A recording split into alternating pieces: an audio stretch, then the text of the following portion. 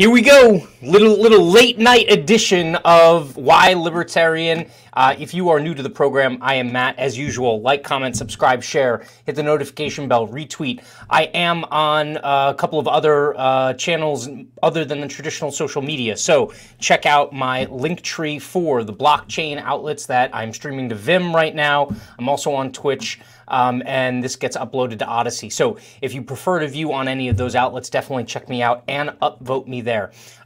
This is a fantastic episode. We got like a bunch of guests here, so I don't want to keep them waiting. Something that keeps coming up time and time again is this question of culture versus politics, right? Like, does governance happen first or does it happen second? I think a lot of us agree that culture is upstream from politics. But the question is, how do we get to a point where liberty is more prevalent in our lives? Do we double down on the political angle of things, or do we work to basically separate ourselves from the system and let that, market mechanism really kind of control how liberty is, brought to our lives or at least preserved for ourselves in the here and now? So I'm going to bring in three awesome freaking guests. I got Sal the Agorist with us, I got Jose Galisan, and I got the clean libertarian, Drew, hitting it up here with us. So here's my first question. My first question to all of you is, and I'll start off with you, Sal, because what really kind of kicked off this episode was a tweet that you had put out last week about the Mises Caucus and some of the internal, how should I put it, just dick measuring that's happening in the Libertarian Party, right? So with that, I think you had put out a post that basically said it was essentially a circle jerk that's going on with the MECOX, and that you felt like it just doesn't make any sense. It's not productive from the standpoint of not just what's going on there, but just building a political party to do something that probably isn't going to be effective. How do you come at it from that angle? Is it kind of that traditional Konkin kind of viewpoint, or do you have your own kind of slant on it? Oh, we still got you on mute. Sorry about that. Okay. There we go. Cool. I vaguely remember that tweet. I don't remember it 100%, but I do remember something about the Mises Caucus and a circle jerk. Yeah. The one thing that I could tell you is that as agorists, we practice anti-politics. That's the whole name of the game. We don't engage in politics. That's their game. So we're naturally going to be juxtaposed to one another. And yeah, I don't think that party politics has ever worked. Political parties have been around for centuries, if not millennia. If they could create a libertarian utopia, they would have by now. Counter economics has been, Sam Konkin died in 2004. Since that time, Uber has disintermediated the taxi cartels. Airbnb has disintermediated hotel cartels. Satoshi wrote the Bitcoin white paper. Ross invented the Silk Road. Cody Wilson invented the 3D printed gun, which was perfected by Ivan the Troll. We've made more advancements in the counter economy than any other particular strategy, not even just related to libertarianism, but even like something like communism. Like Marx died 150 years ago or more, and they haven't made any progress whatsoever. So yeah, I believe in anti-politics. It's the only way. All right, so this concept actually came up for not necessarily the first time, but it came up recently too during an interview I did with you, Jose, and you brought up something interesting. We were talking about Dave Smith potentially running as like a presidential candidate or something like that in the Libertarian Party, and you had brought up an interesting point. You had essentially said that building, the machine of a political party could end up being counterproductive, right? Yeah, no, for sure. One of my big arguments I always rail on is I think political, like striving to use the political system for your benefit I think it's only works in the short term, and even then doesn't really work. If you look in the long term, it's the same idea. Like you can look at the government as a whole, and you can kind of look at incentives. Like which way do these incentives go? And now apply the same thing to political parties. There's a reason why the fucking politics suck. And then, but the idea they're like, well, we're going to come in here and we're going to change it. How is that in any way less dumb than being like, we're going to come in, like than the minarchist thought of like, we're going to fix this and somehow make this magically work. It's like, maybe you might get small wins here and there, and then you're going to cloud your thinking, be like, well, look at this small win I have. But it's like, yeah, but look at the bigger picture. Like, look over the course of decades. How does this work? You're building up this thing that's going to fuck you over. Like, that's really what it comes down to. And I just think it's short-term thinking, and it doesn't. If you look in the long run, this is going to bite you in the ass. Like, for example, I brought up, I think, like, if they do run Dave Smith, I actually think he probably will get more votes than anyone's ever gotten. Most likely. He'd probably be up there. But then what happens after that? Like, what's the next step? These people like me, Sal, Clean, these folks who are like, pretty principled-ish anarchists, if you are able to get any of our kind to be involved in this political machine, I think we're going to slowly move away, because like we're going to over time we're going to be like it's going to lose us, and then it's just going to end up falling back into its natural state with the blue-pilled bitches, the Sarwarks, the people like that. It's just going to fall right back in their hands, because this is where they are at home. This is their natural state. This is not where us anarchists are at home. You know what I mean? Like, I just think you're building up something that's, it's against your nature, if you will, and you're going to give it over to something that's in its nature. Yeah. You come at it from kind of a unique perspective, or not a unique perspective, but a specific perspective, right, Clean? Like you're coming at it from the war on drugs. You're coming at it from, basically folks that have substance abuse problems, and whether that's exacerbated by the centralized power of government and whatnot. Where do you kind of fall on the spectrum between, agorism versus, big party politics and trying to beat up the two juggernauts that are out there? So out of all the people on your screen right now, I am the least educated out of all of them. So y'all just need to bear with me, okay? I'm going to tell you, like, this is my wheelhouse, and that is substance abuse, the criminal justice system, and what has happened as a result of that, right? So I'm a nonviolent felon, so I'm coming at it from what I know and what I have to deal with, and like I'm maneuvering through this life the best way that I can without getting shot in the fucking head by the cops. You know what I mean? And so from where I'm at right now, like I 100% fall in line with the idea of counter economics. I 100% fall in line with the idea that the best way to beat the state is to undermine the state. And that's just a no-brainer for me. It's in the area of people like me who are in the books, who are 100% labeled felon. Like, what do I do with this? And so more or less, that's kind of where I'm at. I am a prominent member of the OKLP, Oklahoma Libertarian Party. I see value in, if nothing else, than just having a political organization that is present, that is able to talk about this type of stuff. I don't know, man. Like I'm kind of in this spot right now where I don't know whether or not a national party will ever do anything good or could ever do anything good. I think it's all bullshit once you get beyond the state. And really, even on the state level, I think it's kind of tough. But I do see changes that have been affected on the municipal and local levels, you know, here, even in my own backyard. So that's a good question. And that kind of leads me into this, again, I'm kind of in the middle here, right? So I'm going to play devil's advocate for the most part, so Clean doesn't feel like he's on his own on this conversation. But so something like the Free State Project, like that's a perfect example of what Clean's talking about, right? The Free State Project is something that I would say, and they would probably say that it's culture first, right? Like they're trying to bring in folks that prize liberty over all else, and then the politics kind of takes care of itself afterward.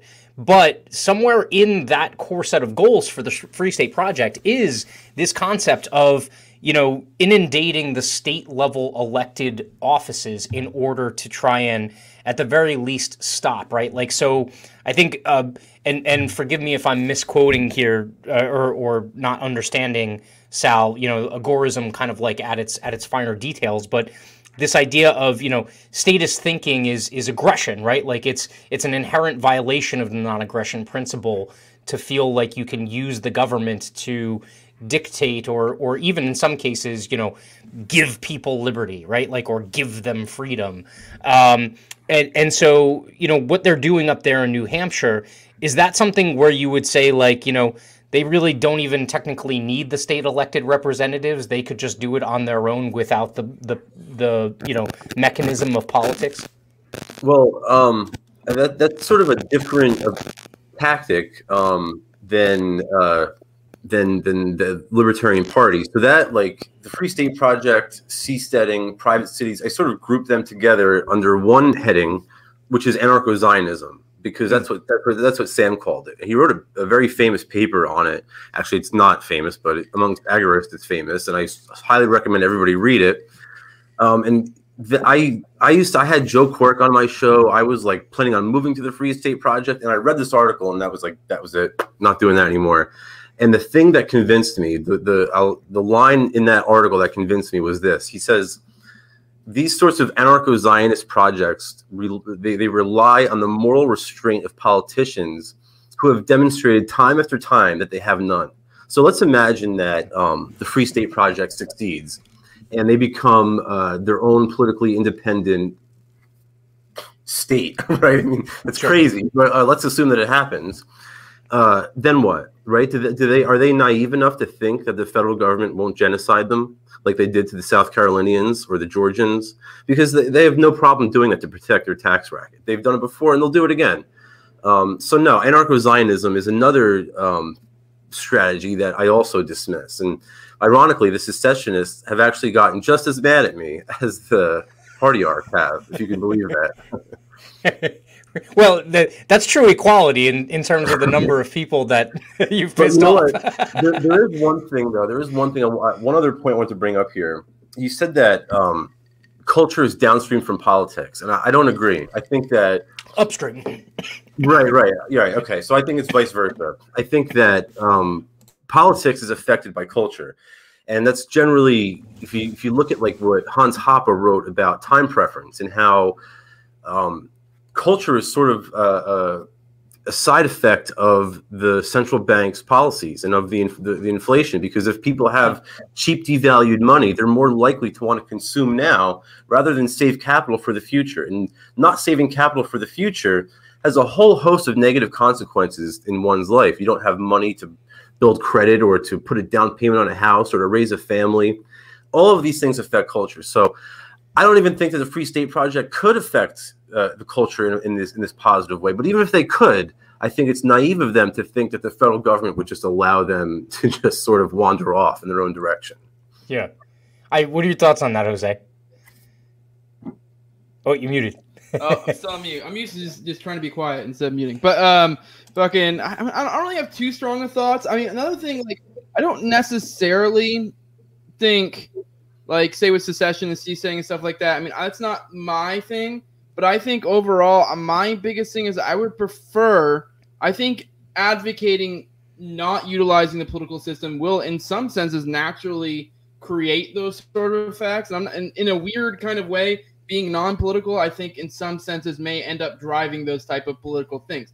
Because I think, thoughts like secession or even a soft secession or nullification. Because if we just have a group of people who are just disregarding the state or like, well, we're part of the state, but we kind of don't give a shit. Like, in a sense, it's kind of just like secession or a soft secession. I mean, that's kind of what I prefer. So, like, driving this attitude of like not being involved in that, I think also drives this attitude of disregard. It helps drop this idea of this illusion of authority that the government somehow has.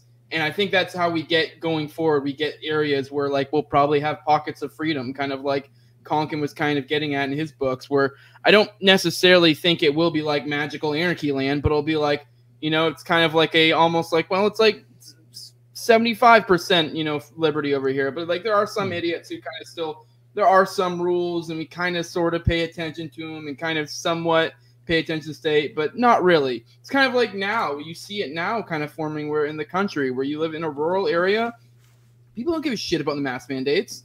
Like, but it's still also this thing where it's like, like we're still part of the state, but it's like they have these certain things they kind of don't really give a damn about. Same thing goes for like gun control. Like, I mean, there are places where you go in the country and it's just like a joke, like, look at my bump stock. Like, they don't give a shit. Like, but they may not openly recognize that, but that is them disregarding the state. And if we can continue to push that mindset, then it's getting us closer and closer to freedom. But I also think that kind of naturally has the effect of ending up with people who maybe secede or CSED or whatever. That doesn't mean you have to do that. I think you're kind of driving it that way in a sense, So ironically, by being not politically active, you kind of, in a weird way, affect the politics, because then also you got to think these politicians are looking at this populace that kind of don't give a damn about them, and they have to operate within that framework of like, I'm walking a tightrope here, so what do I do? Is that a conversation in the Oklahoma LP clean? Like, do y'all talk about like if we ever get any traction that you're going to be essentially targeted and they won't allow you to do what you're trying to do politically? I mean, it's something that, especially when you get into the more rural areas, that's just kind of a known thing. Like, Oklahoma is still kind of Wild West in some spots, man. Like, I can't remember what county it was, but we had this county sheriff who was like, had a pretty big methamphetamine trafficking ring going on. And it's just like, he did that for a long time. And so it's not so much a conversation that we have, but we do have the unique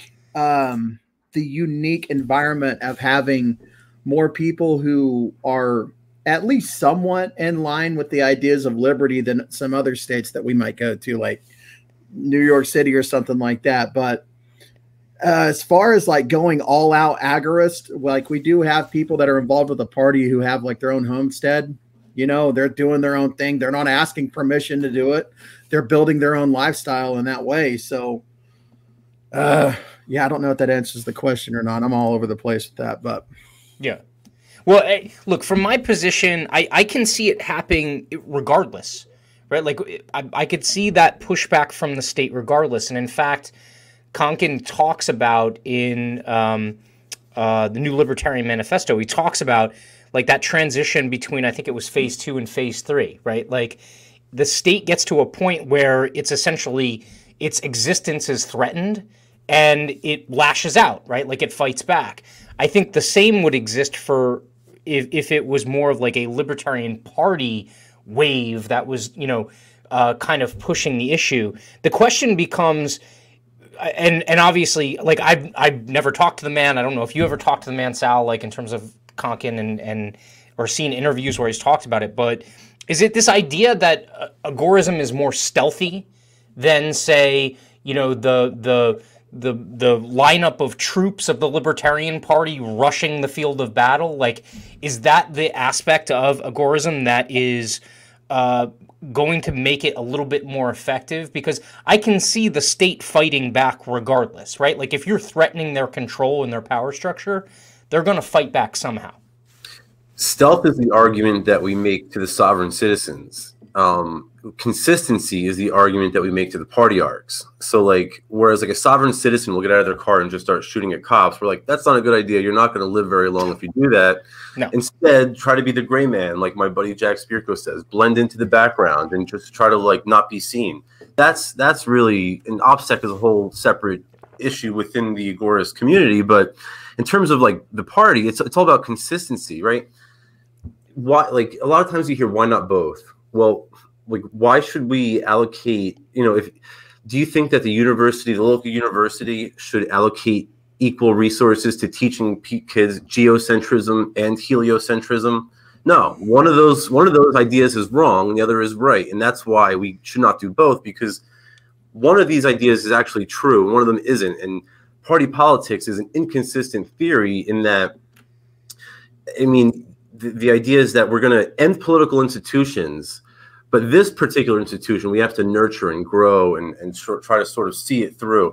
And that's an inconsistency. It's inconsistent to say we believe in the non-aggression principle, but we're going to become president. We're going to force you to abide by our mandates, even if those mandates you're going to agree with them. They're still trying to attain political office, and that's an inconsistent approach. But at the end of the day, it's all about politics versus anti-politics. Like, that's the whole thing. Like, agorism, think about it. Everything that agorists do is based in the market, and everything that party arcs do is based in politics. And that's sort of the really inherent difference there. We don't operate in the political arena at all. We only operate in the market, whereas they only operate in the political arena and they don't operate in the market.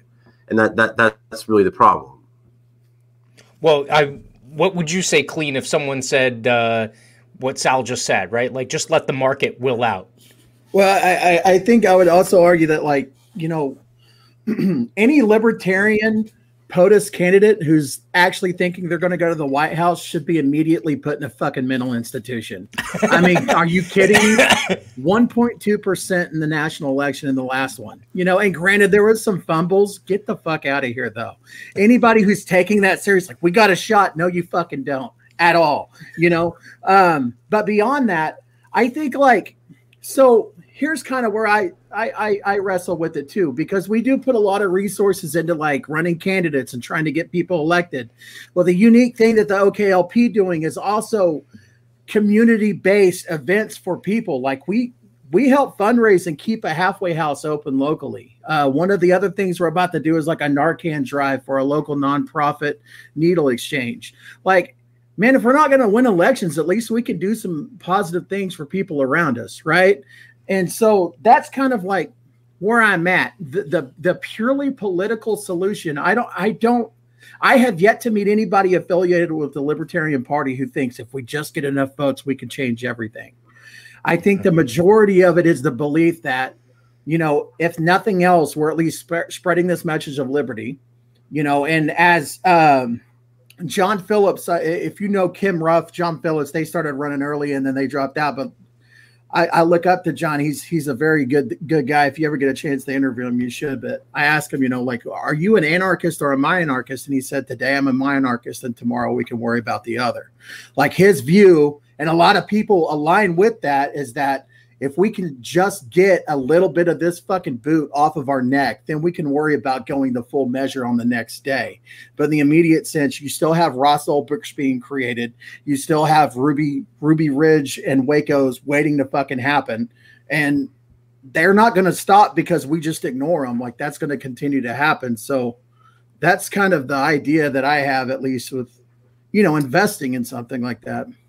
Yeah. Let me just hop in just real quick. Notice though how like even by your description though, the OKLP is at its most effective when they're not engaging in politics, right? It's when they're setting up those halfway houses. That's real good work.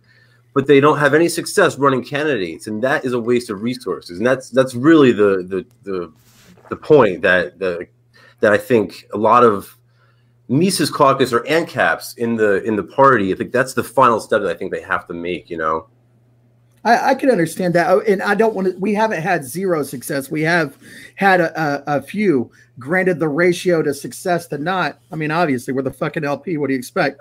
But, just in all honesty, I'm not going to come on here and fluff anybody. Like, we need to be able to take our licks just like anybody else. We need to be able to look at the situation for what it is, not put our head in the sand and pretend like we're doing great when no, we're not.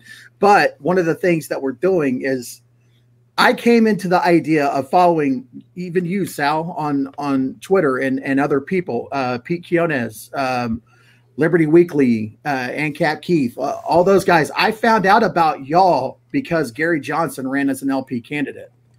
I didn't just wander into Liberty Twitter or Liberty Facebook or whatever it was like, and that's what a lot of people are trying to do. And the value in people seeing the Mises Caucus doing what they're doing within the party is that hopefully there'll be more people driven to understanding about agorism and counter economics and undermining the state at every turn. But unfortunately, people tend to operate within the systems that they know. And currently everybody knows we got to make changes at the voting booth. Yeah. We kind of talked about that, Jose. Like, we talked about the idea that maybe the quote unquote political efforts should be more broadcasting a message as opposed to trying to build an apparatus.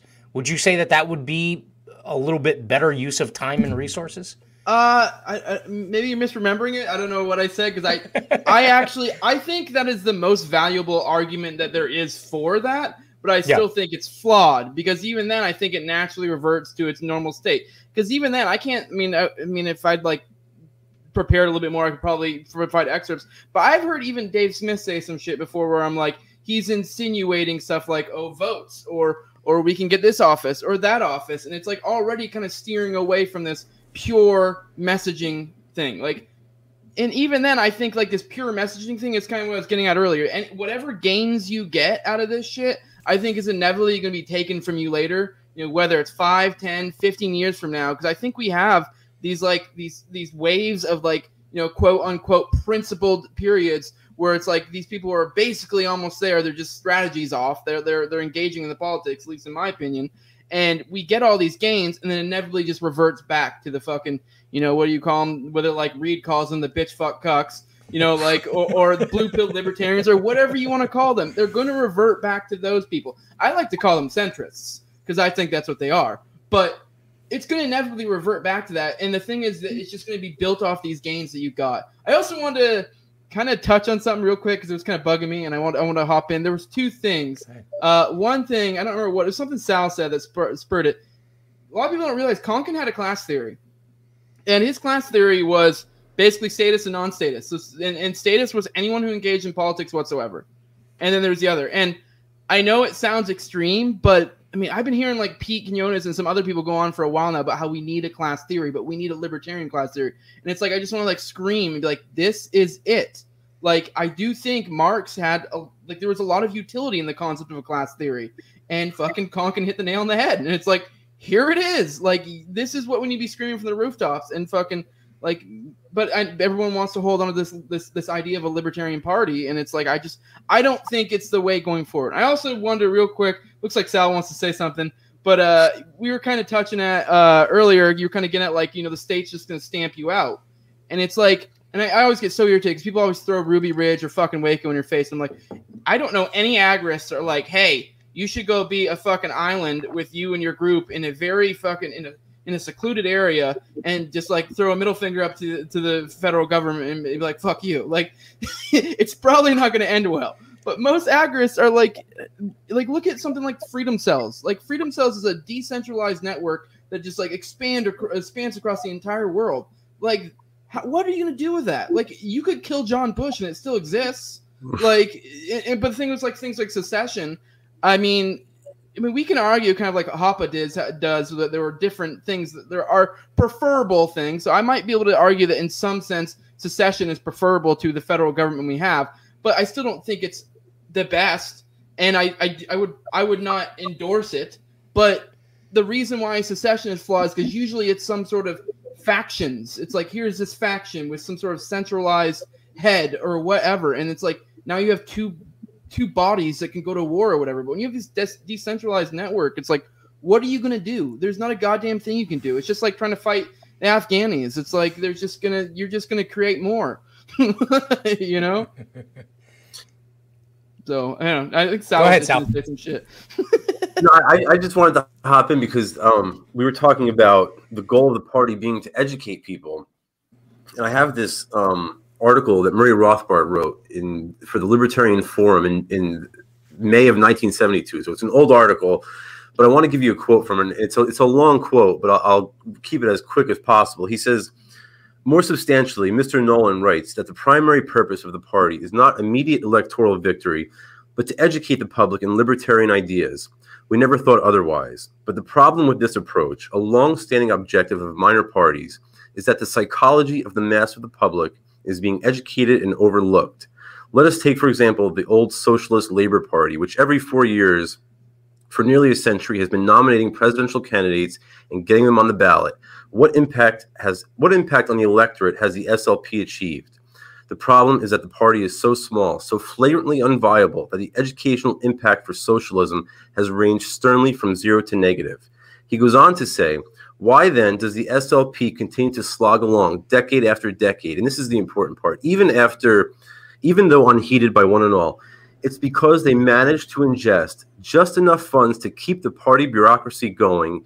In short, as so often happens with ideological and social action groups, the ends have been lost sight of, and the means, the preservation of the party bureaucracy, have become the end. And I think that's really like the key. Like, you can educate people from the duopoly, right? But you can't do it from a minor party. And I think, again, going back to Rothbard speaks about this idea of compulsory cartelization, where he says that, I'm sure you guys are probably familiar with it. I'm not going to explain the whole concept, but like if you look at like the Federal Reserve, they've cartelized the banking industry, or FINRA has cartelized the brokerage industry. In the same exact way, the FEC, the Federal Election Commission, has cartelized the red market, right? So they will not tolerate any sort of competition in the red market whatsoever. If you're not a Republican or you're not a Democrat, you are not allowed in the cartel. It's the same thing with like the banks or any other cartel. So the fact that the LP can't ever grow to become something that is capable or viable or capable of educating people is a result of the way that the whole system is structured. The deck is stacked against them. They're trying to bust open the cartel, but it's not going to work. I would say, I'm going back to or pulling all of those points together, I would say that I've seen more ROI on cultural or culture building activities within the libertarian community than I have necessarily behind any like single campaigns or anything like that. And it's because that recruitment aspect of it, I would think that Konkin would be in agreement that, and this is kind of embodied somewhat in like what John Bush is doing down in Texas, is like living freedom, like living liberty attracts people, right? And so you don't necessarily need a bully pulpit. You just need like a bunch of people whose friends are like, wow, they seem like they live a good life, right? And they don't seem like the government fucks with them too much. So I don't want the government to screw with me either, so maybe I'll find out what the hell they're doing, right? I think that's an interesting aspect of it. I think a lot of people are going to have to, and again, this is like, we're now talking subsets of subsets of subsets, right? Like, what's funny is like, even, 8-9 months ago, I would have called myself probably like a minarchist, right? And then I went straight to ANCAP, okay? And right now I'm legitimately entertaining the idea of, agorism and decentralization, and the markets truly being that great equalizer, regardless of what happens on the political level. But there's a big mental divide to get over there. Like, a lot of people, as much as anarchists make fun of like neocons and Republicans for like, getting shit on by the police, but then they're like, yeah, but we need the police. So like, we just need to like make sure that they do a better job or that they have some better internal controls, right? That mental divide is just as big as the mental divide of even ANCAPs getting to this point where they're like, you know what? we don't even need a political apparatus. We can just do this on our own. I would imagine, Clean, you're probably feeling that, right? Like it's one of those things where you're like, you see the precipice in front of you. Yeah, absolutely. And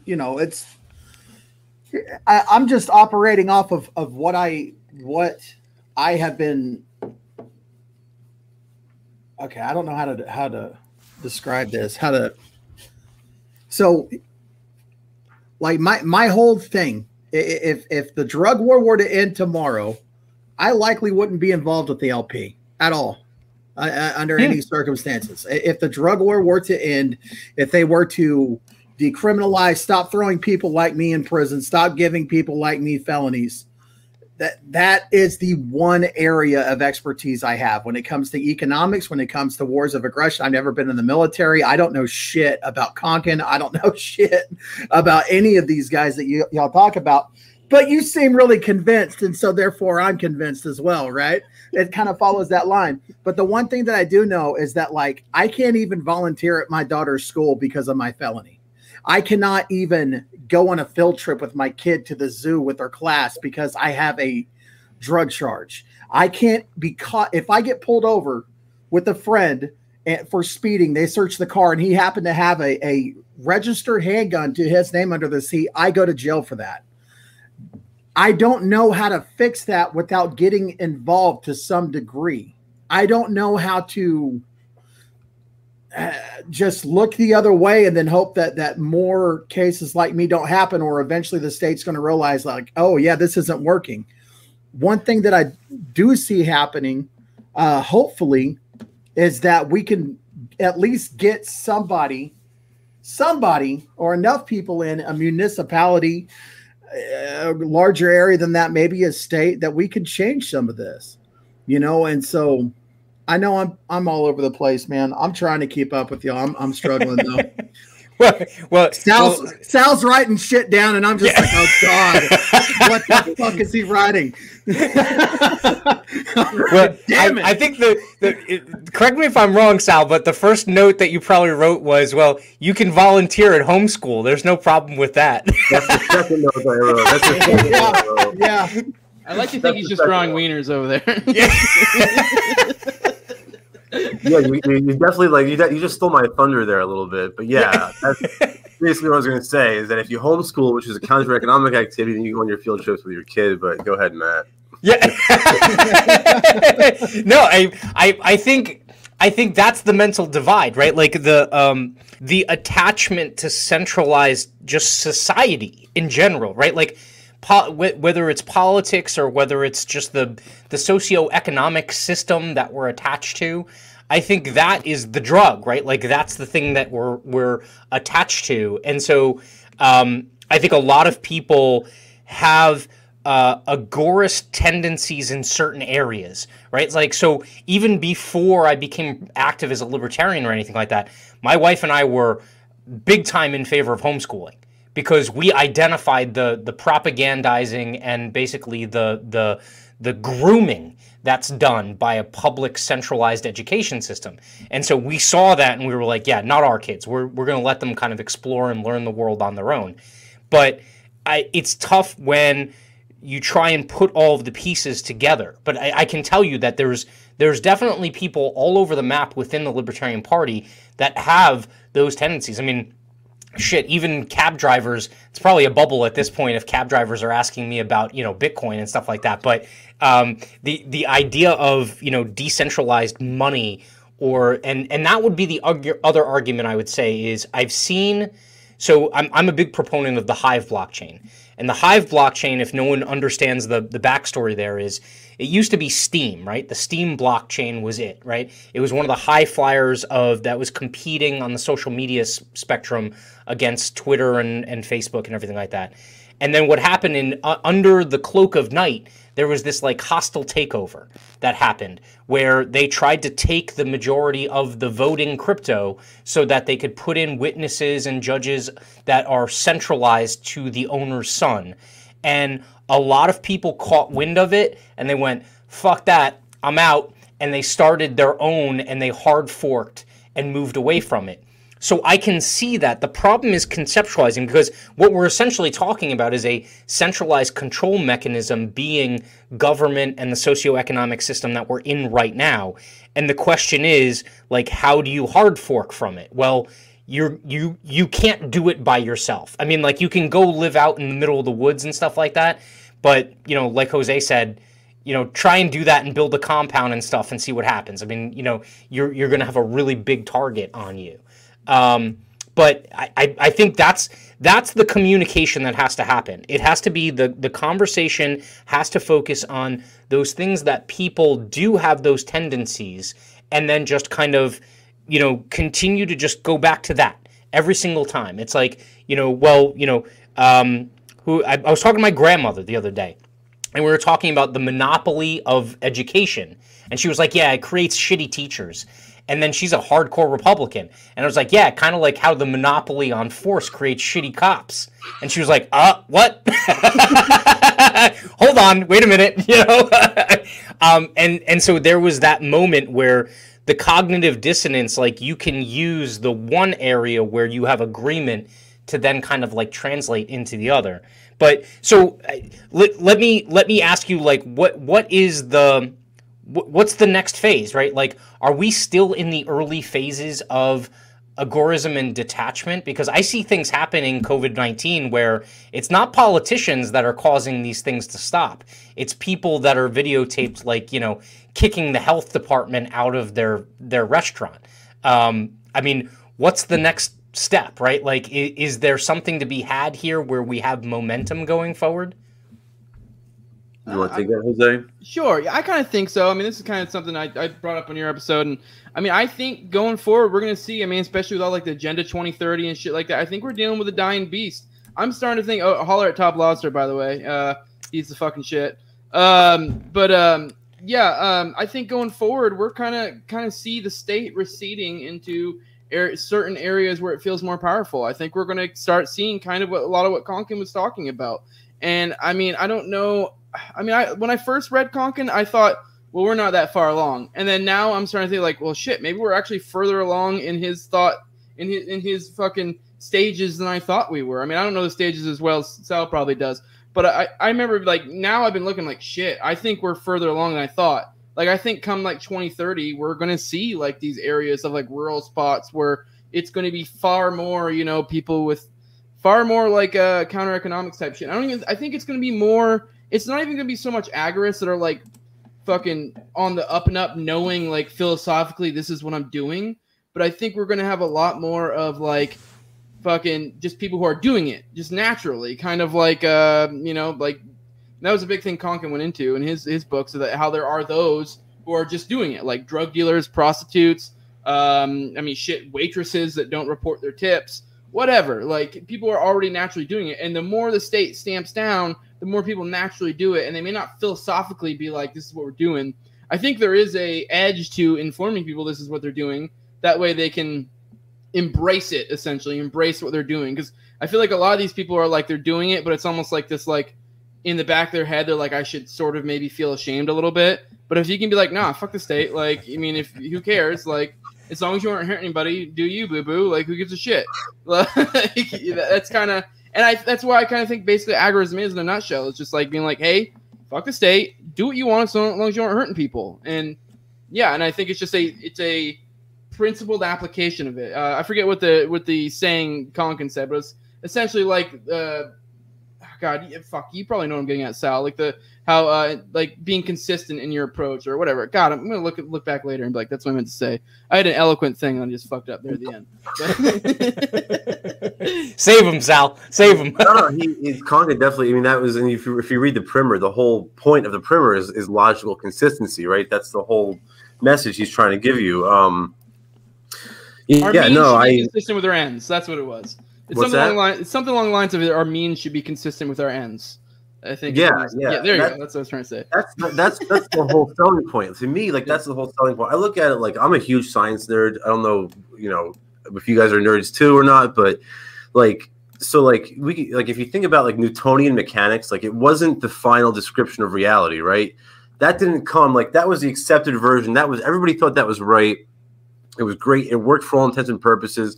And then Einstein comes along and just knocks the whole card over. That's sort of the difference between agorism and anarcho-capitalism. Anarcho-capitalism is like a not completed theory, and agorism represents the final completion. But I know we got started on this topic by, I think there was like a question or something like that, but I forget what the original question was. Yeah. No, I think we were talking about just what's the next step, right? Like, is it just more of the same? Right. So there's four phases to the agorist revolution. Everybody seems to think we're somewhere different. Most agorists I speak to, at least the ones who know agorism pretty well, tend to think we're around phase 2 or 3. I actually agree with Jose. I think we're a little bit further along than most people think. I think we're in phase 3. The reason why is Konkin writes that we'll know that we're in phase 3 when we start to see private infrastructure competing with state infrastructure.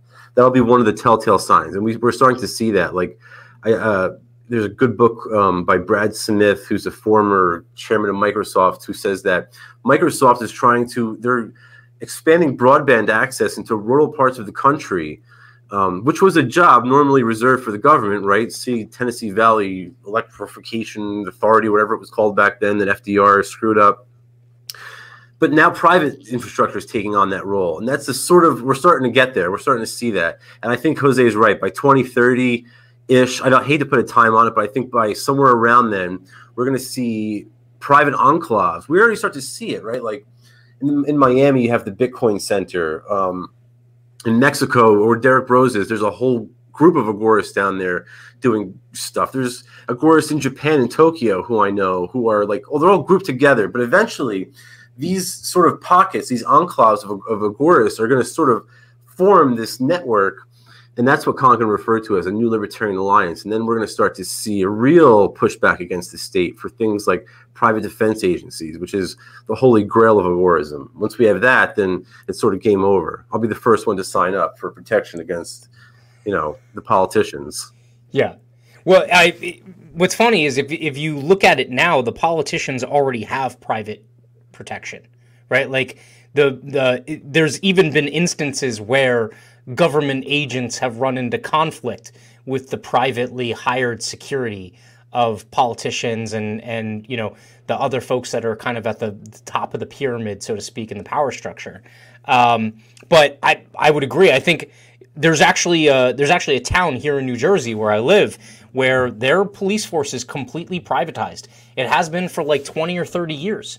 And that's like phase 1. I mean, like phase 2 ends up being, going online and being like, I want to sign up for some privatized security coverage. Like, I got 3 firms and they're all offering me different packages. Or if you're in more of a rural area that's underserved, it's like, a couple of guys are getting together and they're going to create, a privatized security force here in order to help protect us as a community. That's happening. Look at what Dale Brown is doing in Detroit, and he's he's certainly not an anarchist, but he's done exactly what you just described, right? He's been so fed up with the failure of the state to provide security services that he's created his own, and it's outcompeted the market or the state's version. Yeah. TD's coming in saying Detroit Threat Management. Yes, I think is the name of the organization. And just to pop in, I don't know if he's trolling or not, but Jim Tim said, Sal, stop stealing neocons memes. Dude, can I tell you something? The dude had me blocked, so I couldn't have retweeted him if I wanted to. He had me blocked, but now I'm unblocked, so now I can retweet him. So the one before is better. Also, Konkin was fat, and I could beat him in a fight easily. That's pretty funny. Konkin was always carrying us. That's the problem. Yeah. Well, from that standpoint, do you think that resources should be redeployed to, or not even deployed at all? Like, what would your druthers be? Like, just that the Libertarian Party said, look, we're going to become more of an educational entity that's going to help people on the road to agorism? What I think should happen to the LP? I think. I mean, like, what would serve the purpose of getting to a state where folks have more access to liberty, right? I believe that the board of the LP should turn themselves in. I believe they should hand themselves over to the Agora. They should be gulagged for robbing people. They have participated in this as a political institution, and they belong in a work camp with the rest of the criminals.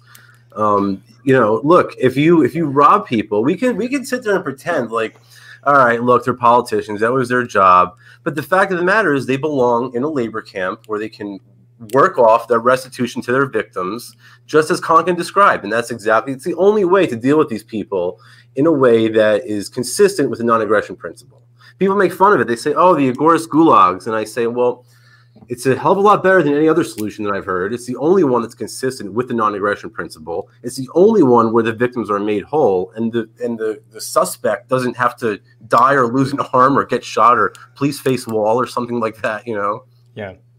Well, I have a point to say about that afterward, but Clean, you had a very visceral reaction to that statement. That's just some wild shit. That's all I'm gonna say. That's some wild shit. I did not think I'd hear. The gulags, Clean. I've been before. I'm sure I'll go again. I mean, goddamn. If any of us have done time, it's me. You know what I mean? I can handle it. You can send Nick Sarwark all you want. Put that motherfucker. Yeah, that's what 100%. Yeah. I'll help you. Let's go right now. We'll fucking carpool to New Hampshire. We'll get that son of a bitch. He will not do well in a work camp. Have you seen him chopping the tree?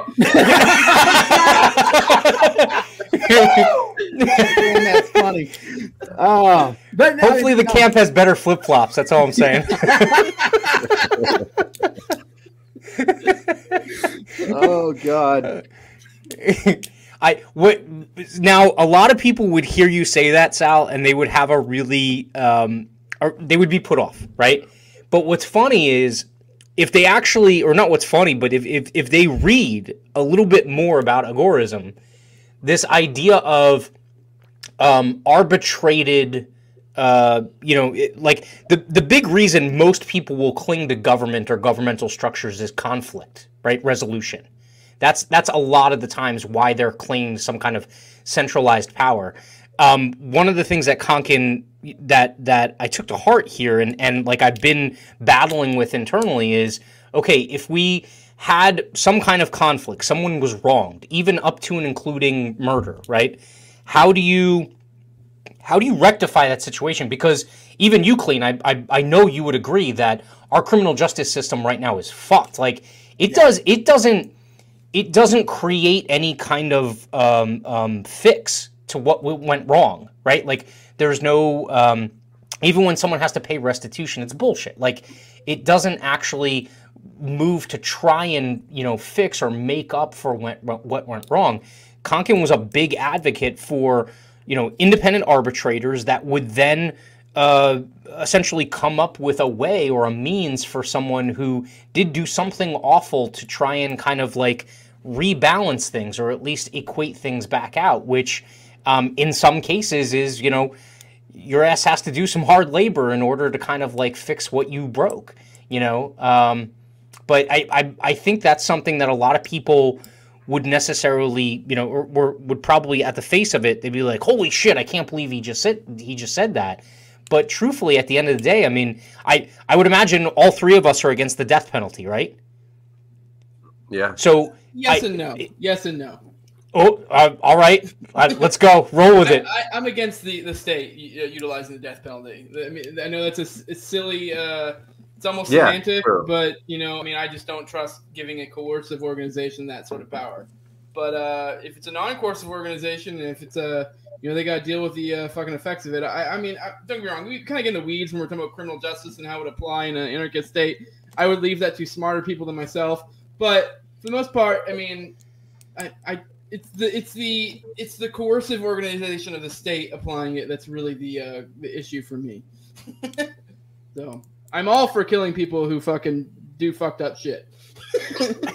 Yeah. I mean, like, you hurt my daughter, you're gonna die. I don't care what philosophy that you're gonna, hold up. Like, I don't care. I'll gladly do my time if I need to. But yeah, no. I mean, there's certain instances, and top lobster for sure. Like, pedos, man, like that. No, you don't get to touch kids and walk away from that. There's no hard labor that's going to make that kid whole again. I mean, if someone touched me, I could come up with a number that they could work for me for a certain period of time.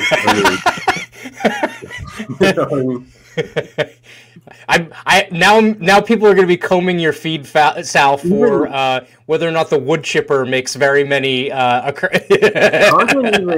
even thought that you could put a price on your own life. So Conklin thought like I could declare my life was worth X amount of money, and then if Joe Schmo killed me, then he'd be liable for X amount of money. So if you can put a value on your life, you can put a value on anything. What's crazy is. Crazy is when in reading his take on those things, I can remember at a younger time in my life thinking, and this was when I was more, I've spent time on either side of the political, the contrived political spectrum. When I was more on the left side, and that's really what brought me to kind of like the anti-death penalty, tact. One of the things I thought was like, well, how does this kind of rebalance things, or how does this work to at least kind of lessen the loss that's associated with something, whether it's an attack, a murder, a theft, or something like that.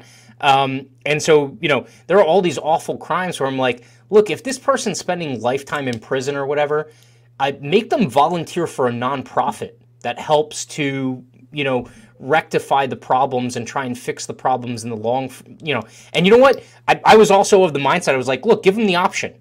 Like, you could spend the rest of your life working for a nonprofit to try and fix the shit that you did, right? Or the guillotine, right? Like, I mean, you get the option. And I think Konkin wasn't necessarily in favor of the guillotine, but, or maybe I'm wrong, but that idea of trying to find an equal balance makes more sense than the criminal justice system we have right now. The trouble is that we're not allowing entrepreneurs to apply their creative mindset to the criminal justice system. So we don't know. Who knows how they would structure things? But it's only through the market that Hayek thought the market was competition was a discovery procedure, is what he called it. And I think it's completely true. Like there's the only way to discover what the proper criminal justice system looks like is to allow entrepreneurs to compete with one another. Yeah, I feel like asking me or any of us really how the fuck we would go about with criminal justice is very much akin to like asking me how we would fucking, I don't know, how we would go about creating roads in a free state. It's like, I don't know. Like, as long as it's on the up and up and it's not breaking the NAP or where the fuck, I don't really give a shit. Like, I mean, and it'll be a competing market like you kind of got at. So that's kind of part of why this is just superior, so. Would you have chosen something that was different than whatever your sentence was, Clean? Would you have chosen nonprofit volunteer work or something like that? Oh, fuck yeah. Yeah. You get me out of jail today, I'll go do a nonprofit. Yeah, for sure. 100%. I sat in county for 4 months just waiting on a court date, Yeah. 24-hour lockdown in a cell, in a 2-man cell locked in there with 5 other people, Yeah, get me the fuck out of jail today, and I'll do whatever kind of comfy, cozy stuff you want me to do for the community. Give me that option. Do you feel that the criminal? That's a stupid question. I know most of us feel that the criminal justice system does not treat people that come out the tail end of it as if they've paid their debt, right? Like, or whatever trope you want to put to it, right? But what does that? I know you're saying like that you can't necessarily put your finger on what the world would look like without these centralized controls in place, because the sky's the limit. It's an organic process, right? Like, it would evolve. What's one step that are you all big proponents of, say, activism in the sense of protest and any kind of the push, non-political pushback, or is there also a skepticism associated with some of these, protest movements that have happened as of late, because a lot of them end up being co-opted and just become a political entity of themselves? Generally speaking, like, at least when it comes to like protests, I'm kind of not really a big fan of them. I mean, I guess it really depends on what you're talking about, but I do think, in a sense, especially if it's to protest some political bullshit, it's kind of, in a sense, accepting that they have the right to do that. Like, you're arguing with you're pleading to the king, please don't do this, is essentially what you're doing. Where it should just be like, fuck you, I'm gonna do what I want. So that's kind of how I look at it. Yeah, these are gradualist approaches, and gradualism presupposes that they have a right, that, like, in other words, it presupposes that your rights are up for debate. And that's that. I don't agree with that. Like, I'm not in favor of any approach that's like incremental. I'm either free or I'm a slave. It's like, I'm not partially free. I'm not partially your slave. I'm either a free man or I'm dead because I'm not going to be a slave. So it's one of the two. And there's really no room for middle ground. Like I said, my rights aren't up for debate, especially with politicians. Yeah. What's your thoughts on that, Clean? What's the question again? I was just kind of lost. I was like, sorry, guys.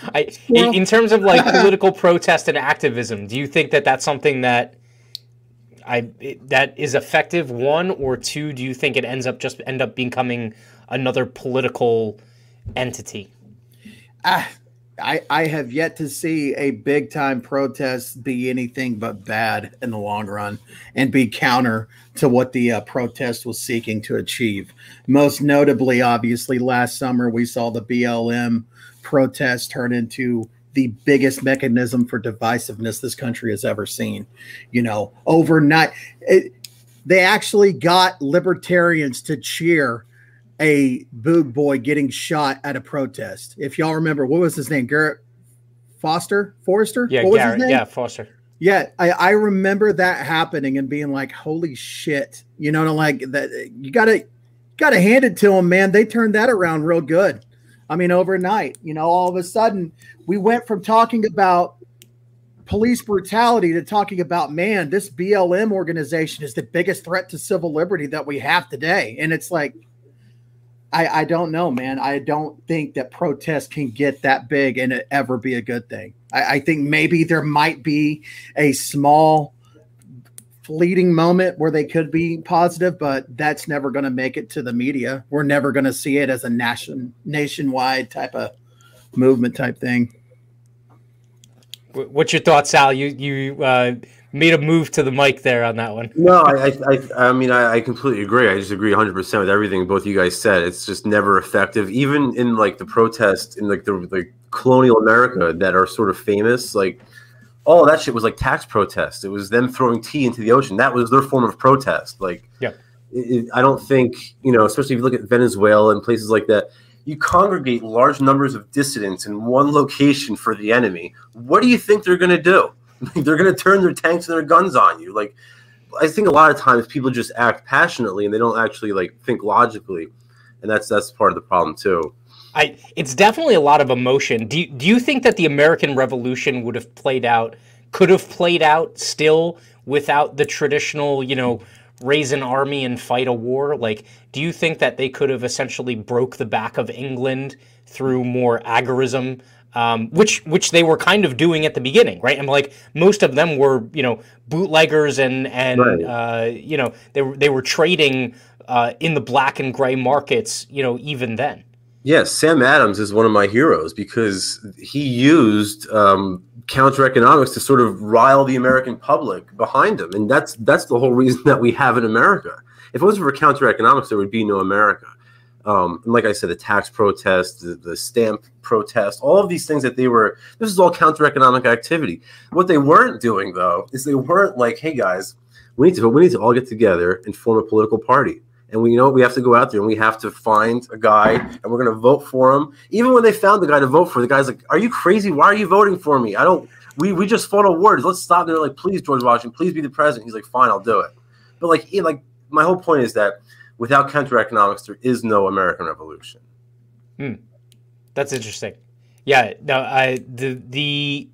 that is also something that I think a lot of people kind of like draw tribal lines around, is this idea of, you know, again, being in New Jersey, like a lot of folks are like, you know, yeah, we were one of the, you know, the places where a lot of things happened during the Revolution, and you know, we were part of the resistance against the crown and things like that.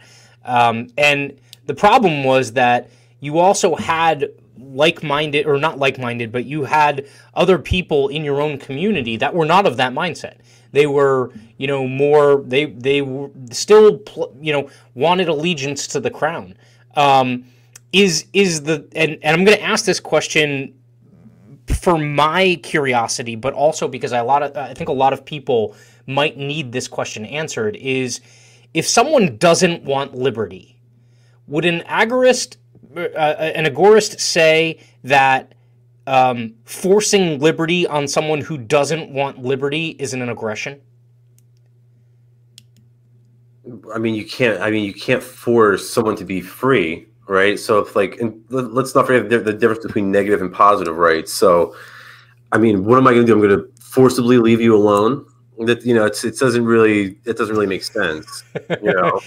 No, but in terms of, say like in the city, like the cities are the perfect example here. I think we would all agree that it would be easier for the agora to exist in the rural areas in this country.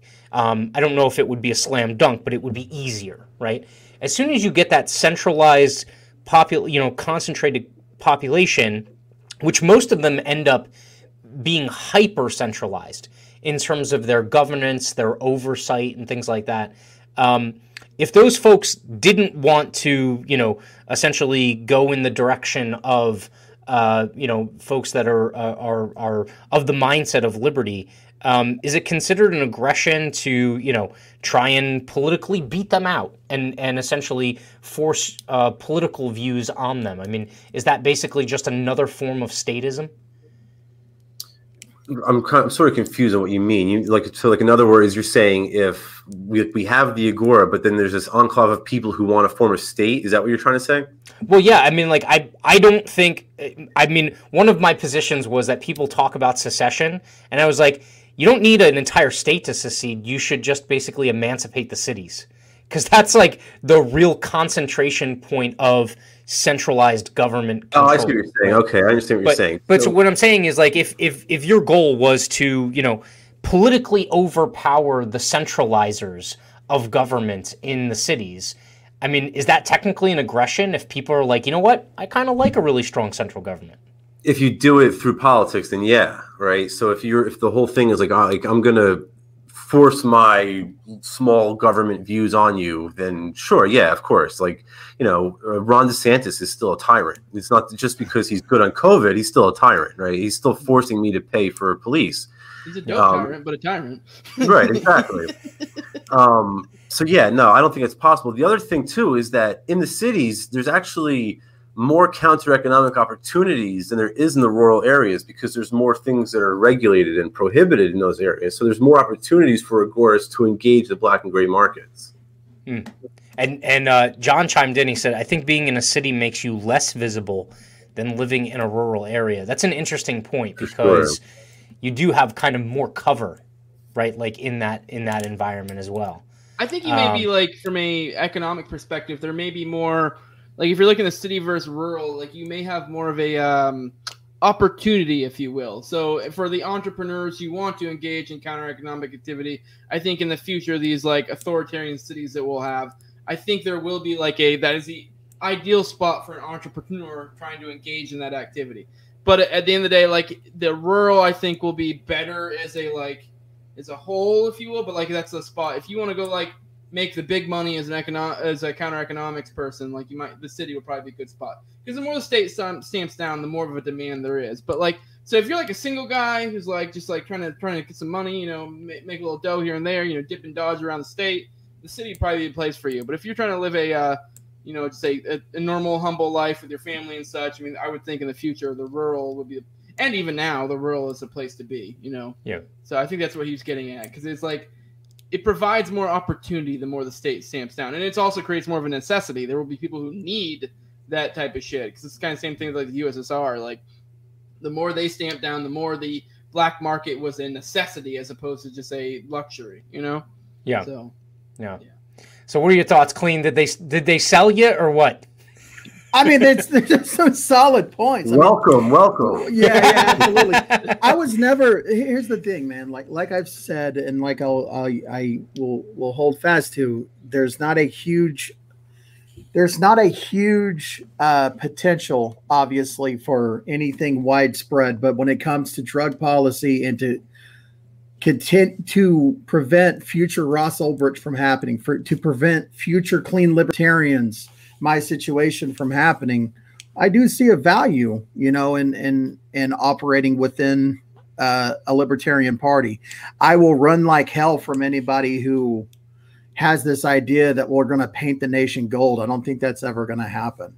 Not in our lifetimes. I mean, hell, even Spike Cohen says, like, we're 50 elections away from getting a LP president in the White House. So, I mean, people who have their finger on the pulse will understand that counter economics and the things that like Sal and other people like advocate for have a very real and positive effect that are occurring today. It's just that one little glimmer, man, that criminal justice reform and drug policy. That's where I'm holding on to. I'm white knuckling it, but don't beat me up too bad, Sal. Don't beat me up. Konkin even goes into how in the future he thinks there's a good chance the Libertarian Party will become an arm. I mean, not that it isn't already, but become more of an arm of the state. Is then, if anything, kind of what it is now, and lulling the anarchists into them and be like, hey, come here, kind of like a last-ditch effort for the state. So I know you're like over 50 fucking elections away from the presidency, but I mean, in the future, it's not that crazy. Maybe they do get the presidency, but it's kind of the idea of they just become part of the state all the same. Not that they aren't already, but it becomes more evident. Well, when it comes to that, I'll be working on the Mises Caucus blocking me too on Twitter.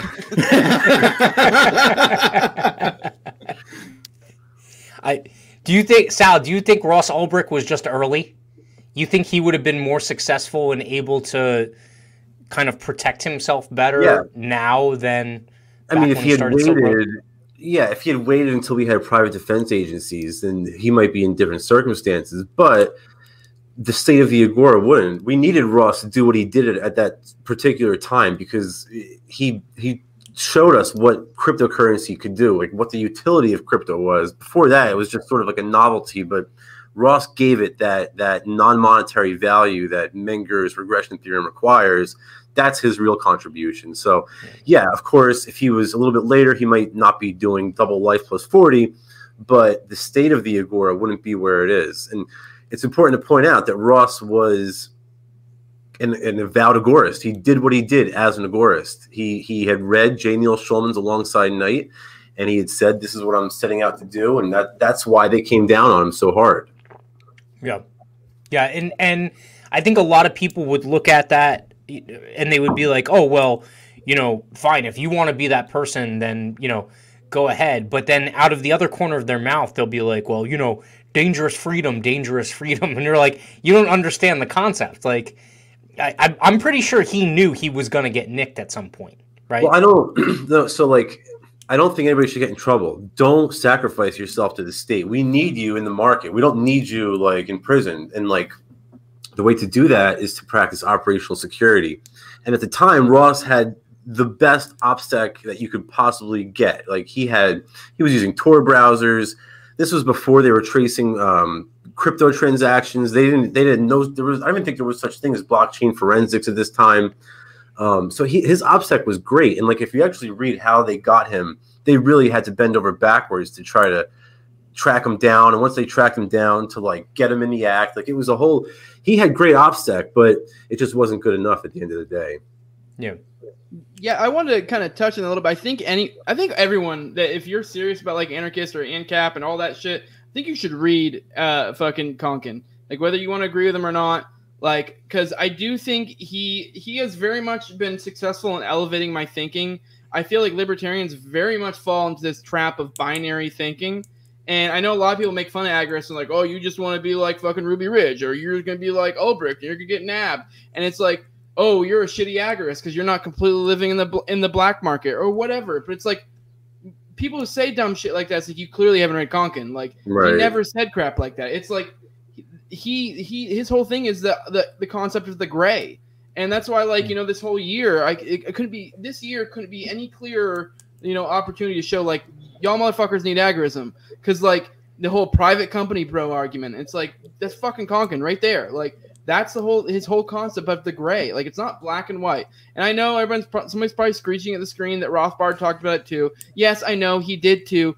Konkin just made more of an emphasis of it. But so yes, I think you need to take that into account. There's grays. It's not just black and white. Like Konkin legit has a fucking formula in his book on like if you should fucking engage in the black market or not. Like it's pros and cons. Like you're useless if you're in a cage. So the idea is to not be in a cage, but to kind of push it as far as you can to, you know what I mean? Like don't be that asshole that's driving on the interstate that's driving exactly the speed limit, because no one does that. You know, like you kind of ride it up to the edge. Like that's what you do, because that's the best thing to do. And it's kind of what agorism is in a nutshell. It's not like, oh, we're trying to say everyone should completely live in the black market and that's it. No, that's retarded. Like it's just dumb. Like you need to do it everyone has different circumstances. Do what you can.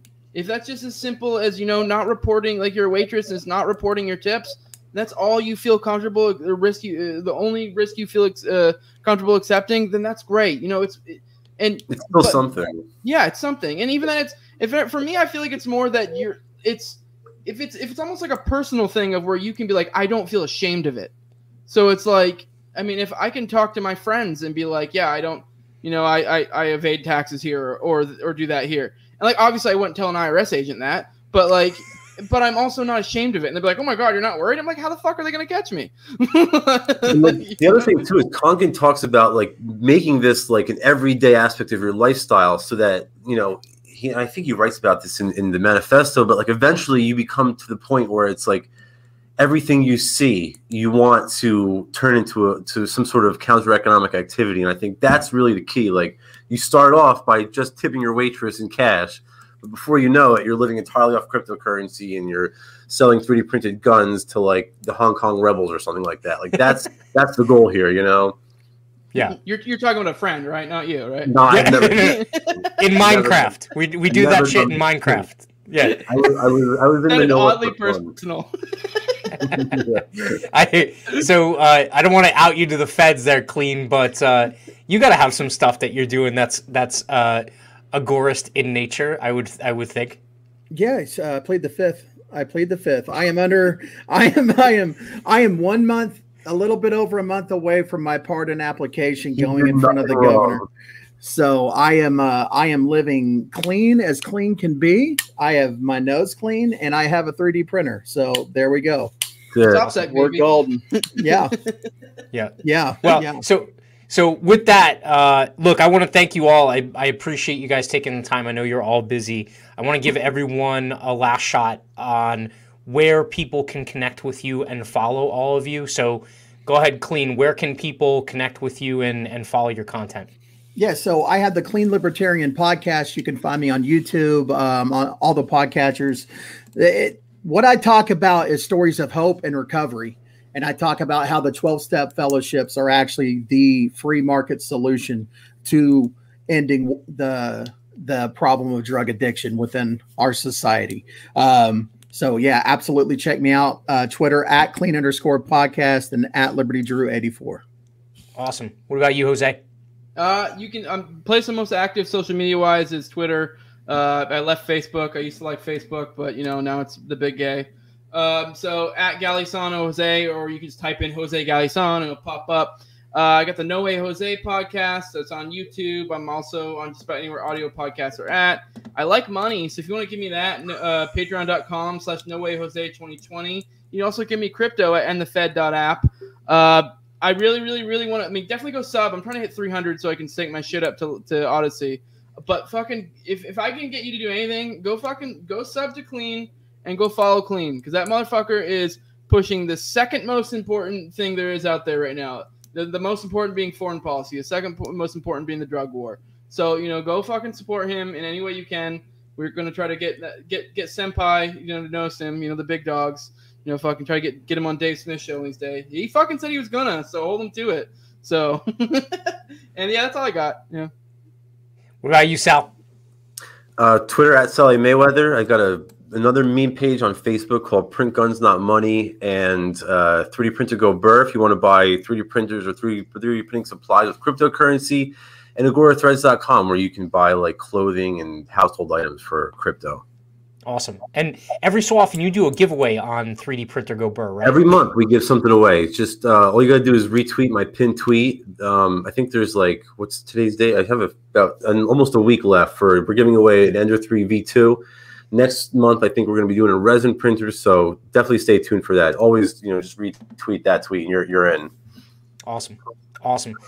Gentlemen, thank you very much. I appreciate it. Look, we're going to have to do this again sometime. Hopefully we can, we can take it easy on Clean next time. He sounds like he's on the verge. So like, I don't know. He just needs a little push over the edge.